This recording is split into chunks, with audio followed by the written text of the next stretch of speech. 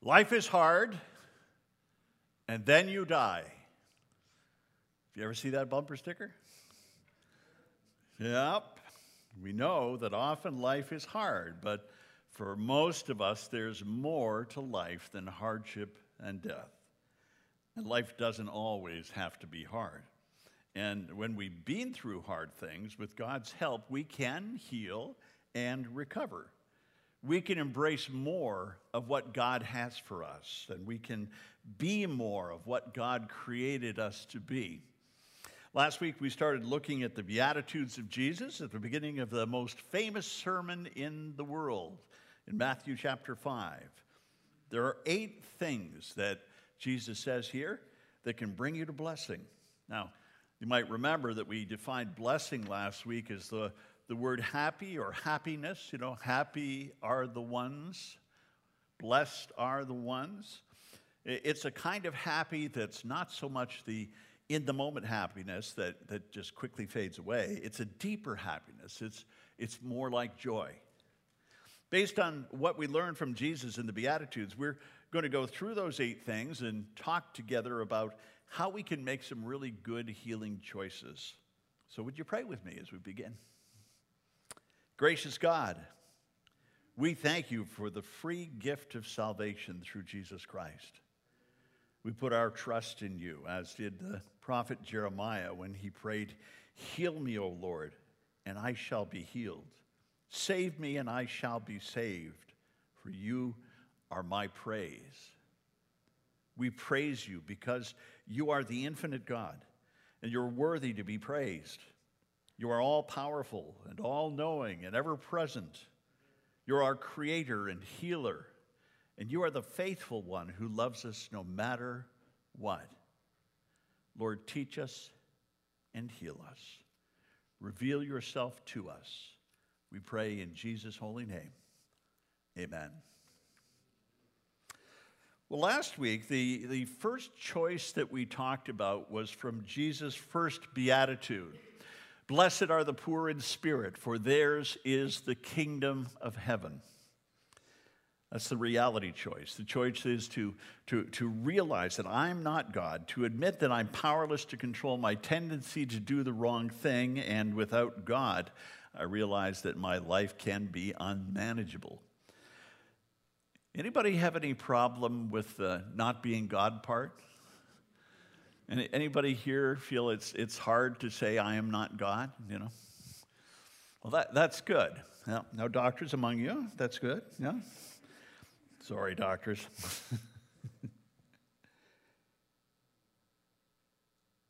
Most of us can say, I am not God. My cat thinks she is God, but we're working on that. It's the second part of that choice that I struggled with, admitting that I'm powerless to control my tendency to do the wrong thing, admitting that I'm not in control. Now, I won't ask for a show of hands on that one. I think that one's a little harder for a lot of us, is not trying to be in control all the time. It's a killer. And it's easy to become trapped by our attitudes and our behaviors. We are not God, but there is a God. And he's the God who opens the doors and sets the captives free. Healing choices is all about opening that door and walking into a fresh air and freedom. Galatians 5:6 says, "It is for freedom that Christ set us free." Now that gets us to the second choice. The second choice this morning, and you'll notice this on your outline, starts with the second beatitude. And the second choice is the hope choice. It's the choice to earnestly believe that God exists, that I matter to him, that he has the power to help me to change. I want to put up this new beatitude now. This is Matthew 5:4. And would you say it out loud with me? Blessed are those who mourn, for they will be comforted. If we were to translate that literally, it would say, happy are those who mourn. And then that makes me stop and go, wait a minute. Happy are those who mourn. There's something wrong there. There's something out of place. That doesn't make any sense. How does mourning lead me to happiness or joy? How can mourning lead me to comfort? Now, as you think about it, and as you look at these Beatitudes and spend some time meditating on them, perhaps you'll see that maybe Jesus' path to comfort and hope is a little different from our path to comfort and hope, at least the way that we would choose to do it. In fact, they might be two entirely different paths. Truth is, I don't want to mourn over my life. I don't want to feel bad about my faults. I don't want to acknowledge the pain that I've been through. I don't want to dredge that stuff up. But the minute that I acknowledge that they're there and I begin to mourn for them, then God has the opportunity to do something very special in my life. That's what I'm seeing.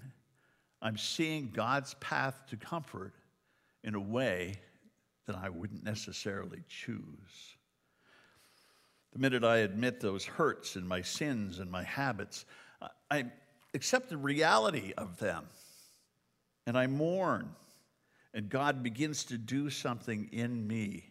It's almost like repentance in that way, in that as we repent and turn from our sins, God begins to draw us into his kingdom. We are we're in that doorway to salvation.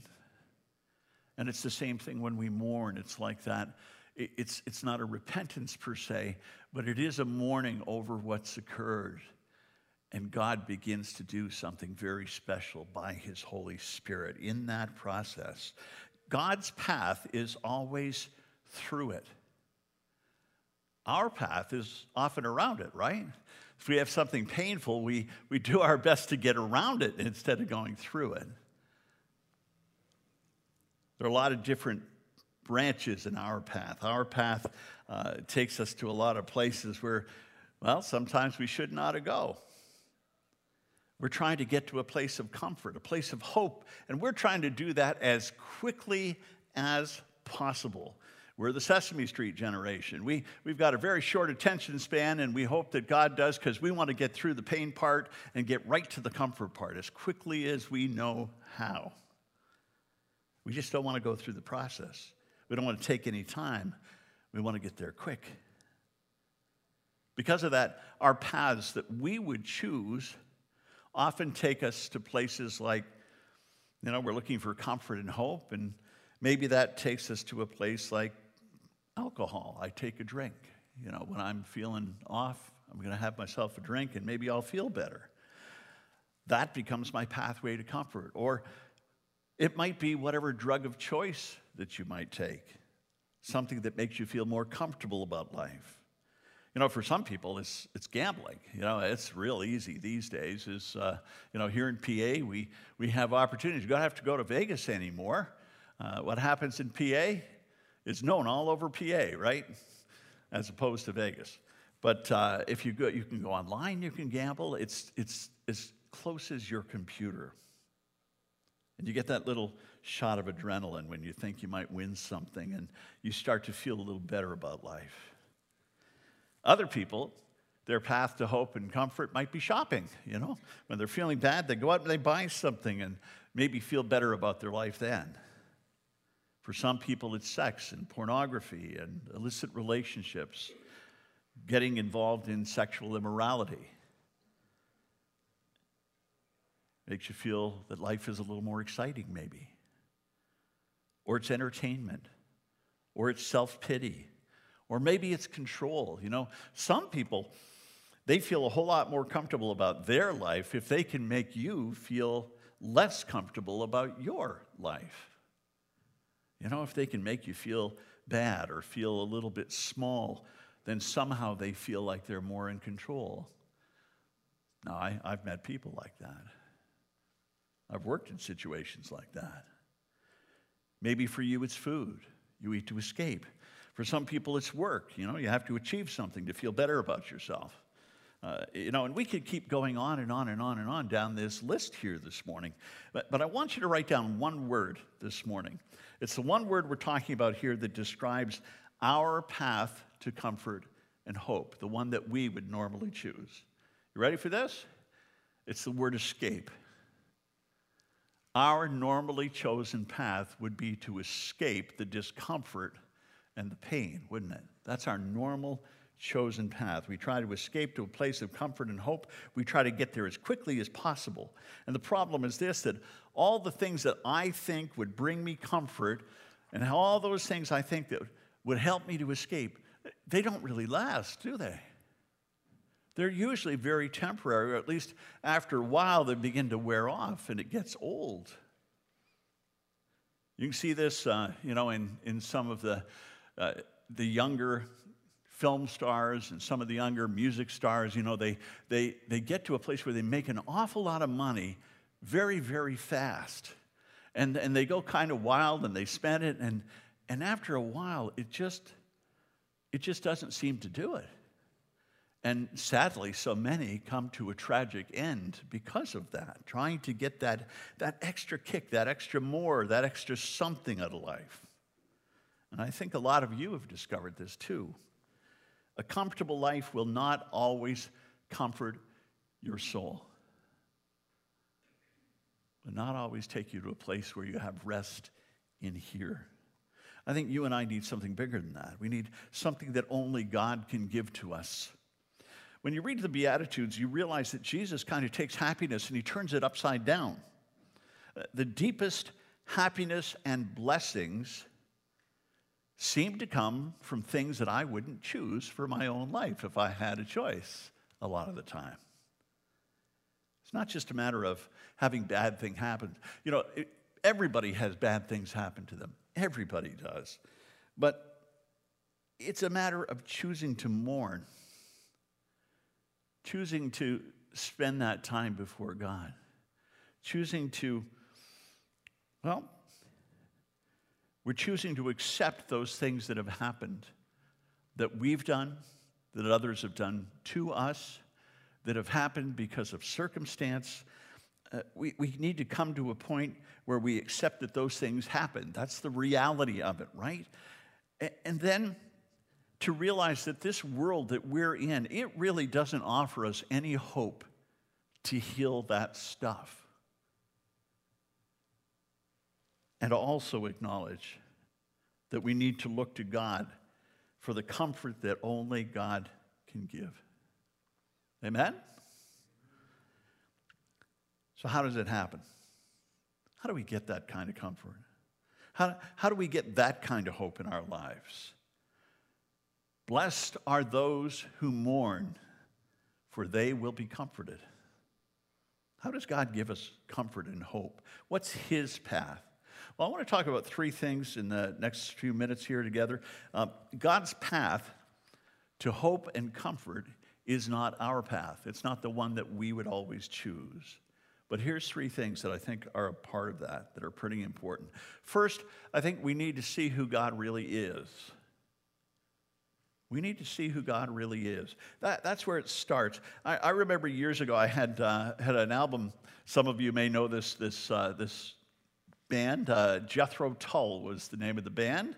And there was an album cover, and when you opened up the album cover, the lead singer, Ian Anderson, had written on the inside, "In the beginning, man created God in his own image." Now, some of you might remember that. I had actually remembered, I had read that like half a dozen times and not seen the reversal until much later. And I picked it up after I came to the Lord, and I looked at that and I went, what? But there's some truth in it, isn't there? We are uncomfortable with the God that we seek sometimes. Sometimes we look at God and we create God in our image. We make God the way that we want him to be, If we're angry at God, we see God as all thunder. If we want God to overlook a lot of stuff, we see God as only all love, and we skip the justice part, and we skip other parts of his character, We create God in our own image. We look at him the way that we want him to be. But who is God really? Who is this God? And how do I know that I can trust him to comfort me? Well, I can only do that if I know who he really is. For example, I know that I can trust God to comfort me, but can I trust him if I feel like he's out to condemn me? You ever get that thought? Oh, God's out to get me. He's waiting behind every bush. He's watching to see if I mess up so that he can then say, aha, you messed up. You need to get fixed. You need to repent. We see this vindictive God who wants to condemn. And if you've got this feeling in your heart and in your life, and sometimes you can come to church over and over again and you still feel like this, you still feel like God is out to condemn you, and I want you to know that doesn't come from God. That usually comes from some past preacher, we take the blame, or that comes from some really bad family experience that you had or some experience in life, and we deflect that, and we kind of present it as if God did that stuff, as if God is out to get us. But that's not who God really is. He's not a condemning God. I think we need to ask ourselves a question. Are we going to trust our feelings? Or are we going to trust the event that changed human history? Because that event happened when Jesus came to earth. And he walked onto this planet. And what happened at Easter and the resurrection is all about God telling you he's not here to condemn you. He's here to save you. He's here to set you free. The Bible says in Romans 8:34, who will condemn us? Will Christ? No, for he is the one who died for us and came back to life again for us and is sitting at the right hand at the place of highest honor next to God, pleading for us there in heaven. Now, I totally understand that some of us may feel that sometimes that God is condemning us, but and that can have a very powerful effect in our lives and how we relate to God. You know, some of us have had fathers who were not the most loving at times, who sometimes were condemning or accusing, who were not supportive, and we tend to project that on God. But that's not who God is.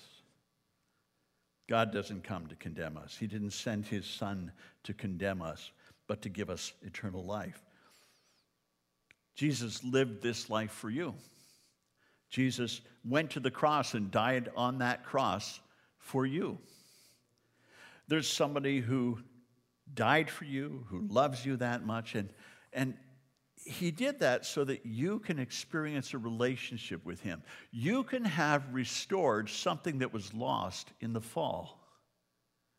And that's a real personal relationship with God through Jesus. That could be restored. When it comes to God being out to condemn you, your feelings have really been told a lie, right? I mean, Satan loves to do that. The truth is that Jesus lived his life for you. Jesus died for you.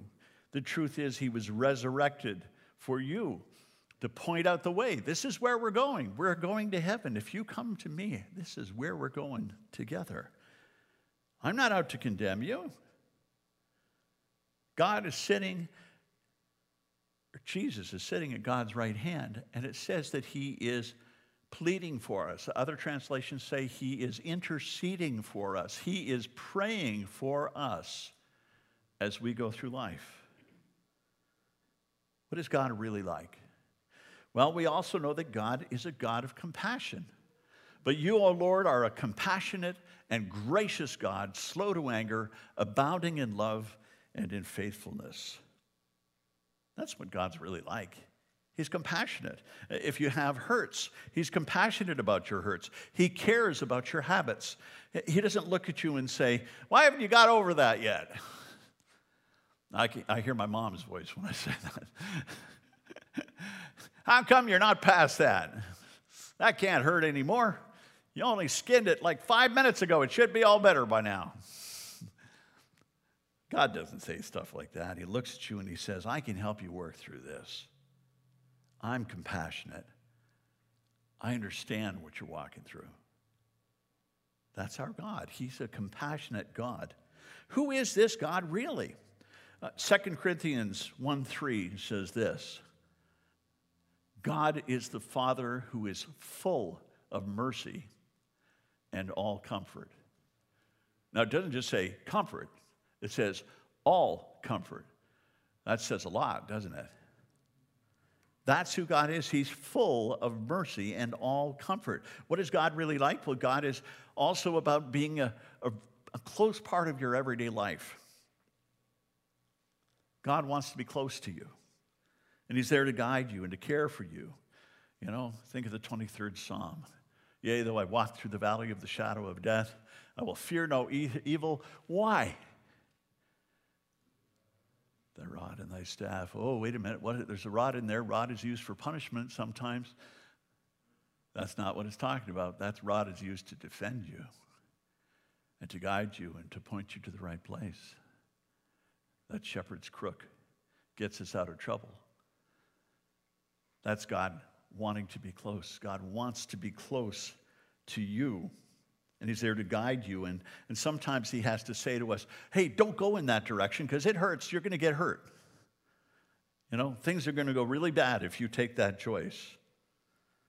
He loves you that much that he cares. This is the kind of God who loves us. This is the kind of God who comforts us. And that's the kind of God who gives us hope. If I'm going to have any hope, I've got to see who God really is. I've got to see that he doesn't come into my life to make me feel judged or to condemn me, but to let me know that he really cares. Now, if you want to get to a place of hope, you really first have to see who God is. But that's not all. You have to also be honest about a second thing. That second thing is to see who you really are. You know, we see God for who he is, but we have to see who we really are. We began to talk about this last week. One of the things that I have to see about who I really am is that I'm broken. You know, it's not popular to say that today, but I am. I am broken. Without God, I really can't be fixed. Romans 3:23 says, for all have sinned and fall short of God's glorious standard. I love that translation. I think that's really, really good. I think that's the NLT. For all have sinned and fall short of God's glorious standard. Well, I think we all know that. We all know. I've never met one person who said, I've not sinned in my life. I don't think I've ever met one person who would say, I've never done things in my life that I, wish I hadn't done. We all know there's something in us that's a little bit broken. As much as we know it's true, we try to hide that, don't we? We try to sweep that under the rug. We don't want people to see that. We try to hide the truth. We pretend that it's not there. We cover it over instead of being honest about it. And I don't know about you, but I've spent a whole lot of my life, too much of my life and my time and my energy, just hiding from the simple truth that I am broken. The truth of the matter is that in the end, I am not going to be able to hide from it anyway. See what God's word says about that. But there is nothing covered up that will not be revealed, and hidden that will not be made known. That verse scares the snot out of me. I'm serious. You look at that and you think, oh man, everything's going to be revealed. I got stuff I don't want to be revealed. I don't want people to see. I don't want God to see it, even though he sees it already. Here's a better paraphrase. The Message says, you can't keep your true self hidden forever, but before long you'll be exposed. You can't hide behind a religious mask forever. Sooner or later, the mask will slip and your true face will be known. Ooh, Eugene Peterson has a great way of just kind of whacking you on the head with a hammer and saying, wake up! We spend so much time in our life and energy hiding from the truth of who we really are. We think we're hiding it, But mostly everybody around us, they know who we really are. They have a pretty good idea. They can see. You know, in the end, we're all going to realize that we're all the same, that we've got the same struggles, that we're all broken, that we're all together in this, that we're all one in this. We're all in the same boat. When Jesus reveals to you who you really are, he doesn't do it so you despair. He's not revealing yourself to you so that you are devastated and fall apart. He reveals you to you so you can change. So you can change, you know? It's like we have these sensors in our fingertips that tell us when the stove is hot, tell us when something's cold, you know? The pain that we experience in our bodies is supposed to tell us something, right? When God reveals to us who we are and what we're all about, it's not so that we can kind of fall in a big hole of despair. It's so that we can change and move forward in our lives. God didn't come to condemn you. Jesus came to set you free. God's love is an everlasting love. It doesn't ever end. You know, some of you have been through some really bad relationships, some things that have really hurt you. And it's hard to trust other people when you've been through a bad relationship, you know, and God is not that kind of person. God is the kind of person who will stay with you. He doesn't run out of steam. He doesn't give up on you. He knows who you are. He knows where you've been. He knows what you do. He knows who you are right in this moment, what you're thinking about during the sermon. God knows that. And he loves you anyway. When you repent, when you turn from your sin, when you come to Jesus for salvation, things change. This is what God does. God, in his gracious kindness, declares us not guilty. He's done this through Jesus Christ, who has freed us by taking away our sins. You know, those things that would condemn us, those things that would point the finger, those things that cause us shame, that make us feel guilt. As we come to Jesus, as we come to salvation, God says, oh, no, I sent my son for that. We got that covered. We got your back. Jesus died for you. And now those sins are gone.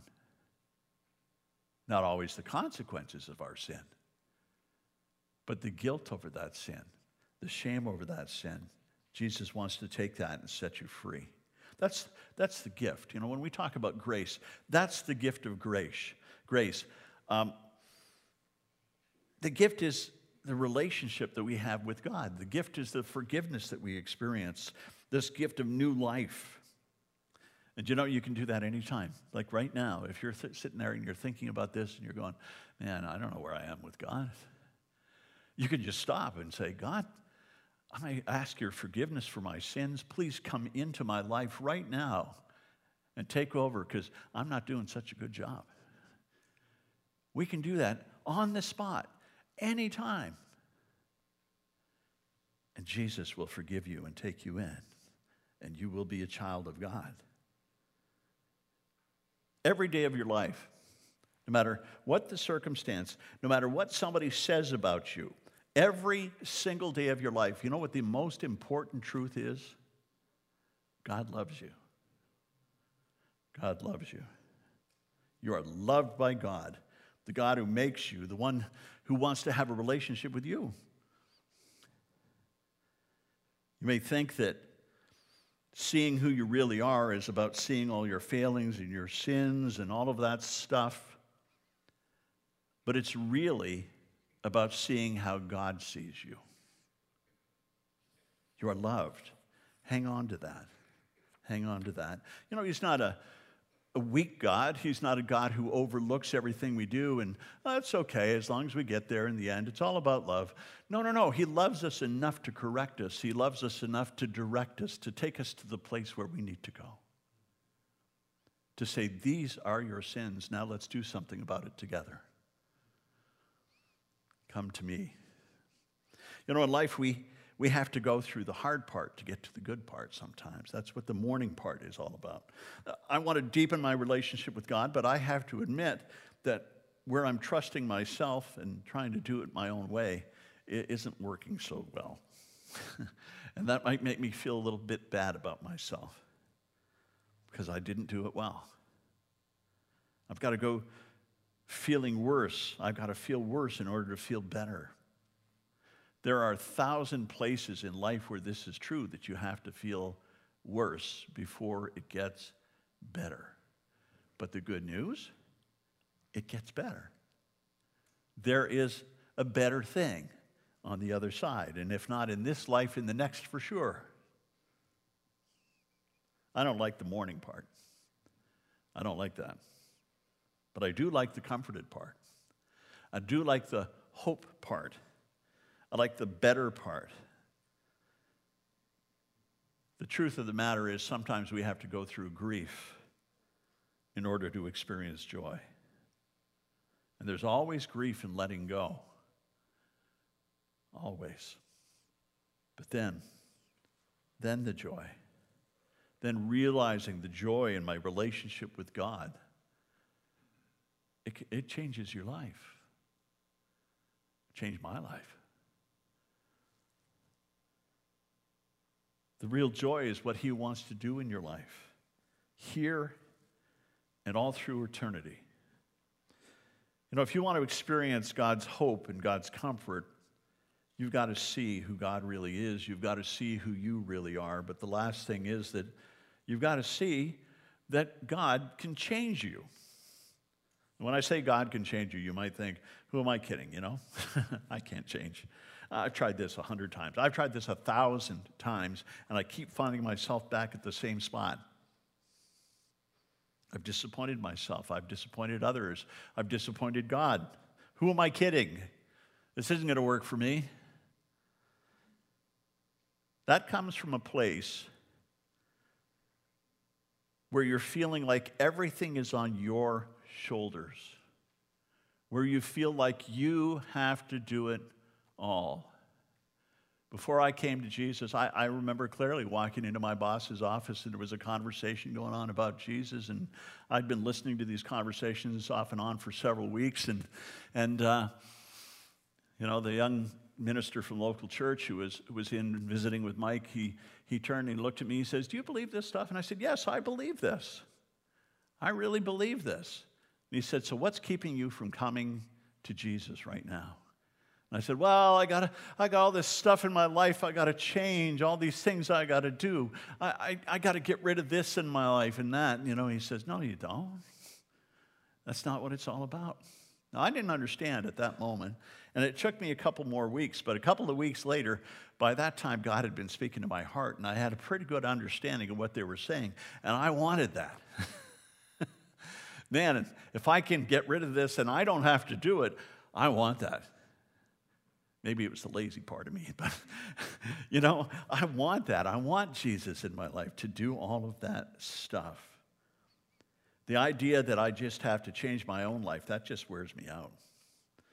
I'll be honest with you, if I had to motivate myself to do these things, like we're talking about for the rest of our lives every day, I'd give up right now. I wouldn't be here this morning. I'd be at home watching Netflix or something, you know? I don't have that kind of motivation in me. I could keep it up for a while, but in the end, I'd wear myself out and quit. So where do I find the power to change? God talks about it. He's got refreshing hope for you. The end of Isaiah chapter 40, or at the beginning, actually, Isaiah 40 starts with, "Comfort, comfort my people." You know, we're looking for comfort, right, from God. And it's all about how God comforts us. But at the end, here's what he says to finish that part up. "Have you never heard or understood? Don't you know that the Lord is the everlasting God, the creator of all the earth? He never grows faint or weary. No one can measure the depths of his understanding. He gives power to those who are tired and worn out." Are you tired and worn out sometimes? He offers strength to the weak. Even youth will become exhausted and young men will give up, but those who wait on the Lord will find new strength. They will fly high on wings like eagles. They will run and not grow weary. They will walk and they will not faint. It's not on your shoulders. You want to have hope. You need to realize that the power to change is God's power to change. It's not me changing for God. It's God changing me through his power. It's hoping in him. About a week ago, I was driving home from Turkey Hill, and I looked over at the parking lot as I turned to go up King Street, and I looked across the park. There was a tree, and there was an eagle sitting in that tree. And I knew it was an eagle because eagles are big. There is no bird that looks like an eagle. That muscle, that power, it's like there. As soon as you look, it's right there. And the eagle was preening itself, and it didn't seem to mind. I rolled down the car window, and I just sat and watched, and he didn't mind me, and I was totally enjoying watching him. We've got several eagles nesting in the area. There are quite a few nesting up around High Rock, and they come flying. They've got like a 5-mile radius that they tend to cover, and so we see them often. It was amazing. What a powerful bird. Now, to switch subjects for a second here, some of you have seen my pictures of hummingbirds that I put up online. I put them up on Facebook. I love to kind of set up my camera on the tripod, and I'll sit out there, and I have these blinds that I'll have partially closed, and they'll come up at my feeder, which is just 10 feet away, and I can get some really cool close-up shots of hummingbirds. All that speed frozen in the moment. If you ever watch them, they never stay still for very long at all. It's like they're, and you can hear them, and you're trying to see them. I know they're here somewhere. They're just moving too fast. Do you know a hummingbird is no eagle? A hummingbird burns so many calories by their quick movements that they have to keep moving most of the time. They need to feed every 10 or 15 minutes of their life. They consume half their body weight in nectar and insects every day. They're a lot like us. When we're searching for hope, we're going all over the place, and we keep going. One time I looked out, and there was this hummingbird sitting right in front of my face, just up on the line that goes out to my workshop, and it was sitting right there, and it was going... Man, I'd be doing that too if I had to go that fast. And that's what we're like when we're searching for hope. We're trying to find it in all the wrong places. I think there's a country song in that somewhere. God is in the business of changing hummingbirds into eagles. That's what he does. That's God's power. They that wait upon the Lord shall renew their strength. They shall mount up on wings like eagles. They shall run and not grow weary. They shall walk and not faint. Teach me, Lord. Teach me, Lord. To what? Come on, you know the song. To wait. To wait. When eagles fly, they can fly up to 10,000 feet. Of height, 10,000 feet. And they don't flap their wings hard. They soar. They catch the currents, and they ride those updrafts, and they just do some beautiful things. And you look at those beautiful little hummingbirds, and they rarely go higher than the tree that they're nested in. Once they come in, migrate in, they just don't move around a lot. They stay within the confines of a backyard or two, and they fly at just a reasonable distance. They never really go very far. Here's the truth about you. God has designed your soul to catch that updraft. It's his love. And it's not a matter of trying to find hope. It's a matter of saying, God, I need you. I'm not going to get there on my own. I trust you. I trust you moment by moment. I trust you day by day. And as long as I'm trying to do it like the hummingbird, I'm going to be worn out. But the moment I realize that I need you, that's when I feel the updraft of his love. That's when it carries me up, and I feel the strength of his power. You get to be the eagle through trusting. And sometimes you get to comfort through mourning. We need to recognize that God and God alone can give you the kind of hope that you've never experienced, that you've been searching for maybe for your whole life. God can give you that. I want to pray. And as we pray, I want to invite you to pray along with me, pray in your heart. It's a simple prayer, but it's a prayer for hope. So that's what I want to pray this morning. Father, instead of trying to hope, I choose to trust you to hope and in hope. I trust that you're a loving Father. Whatever I might feel about you, the truth is that you love me enough to die for me, Jesus. I trust that you're a loving Father. I trust that you love me. Whatever's happened in my life, whatever somebody else has said about me, I trust that you love me. And I trust you to give me strength in my soul. And Father, I trust that you will do this because you have shown me your love in Jesus. And it's so amazing. And so, in Jesus' name, I trust you. In Jesus' name,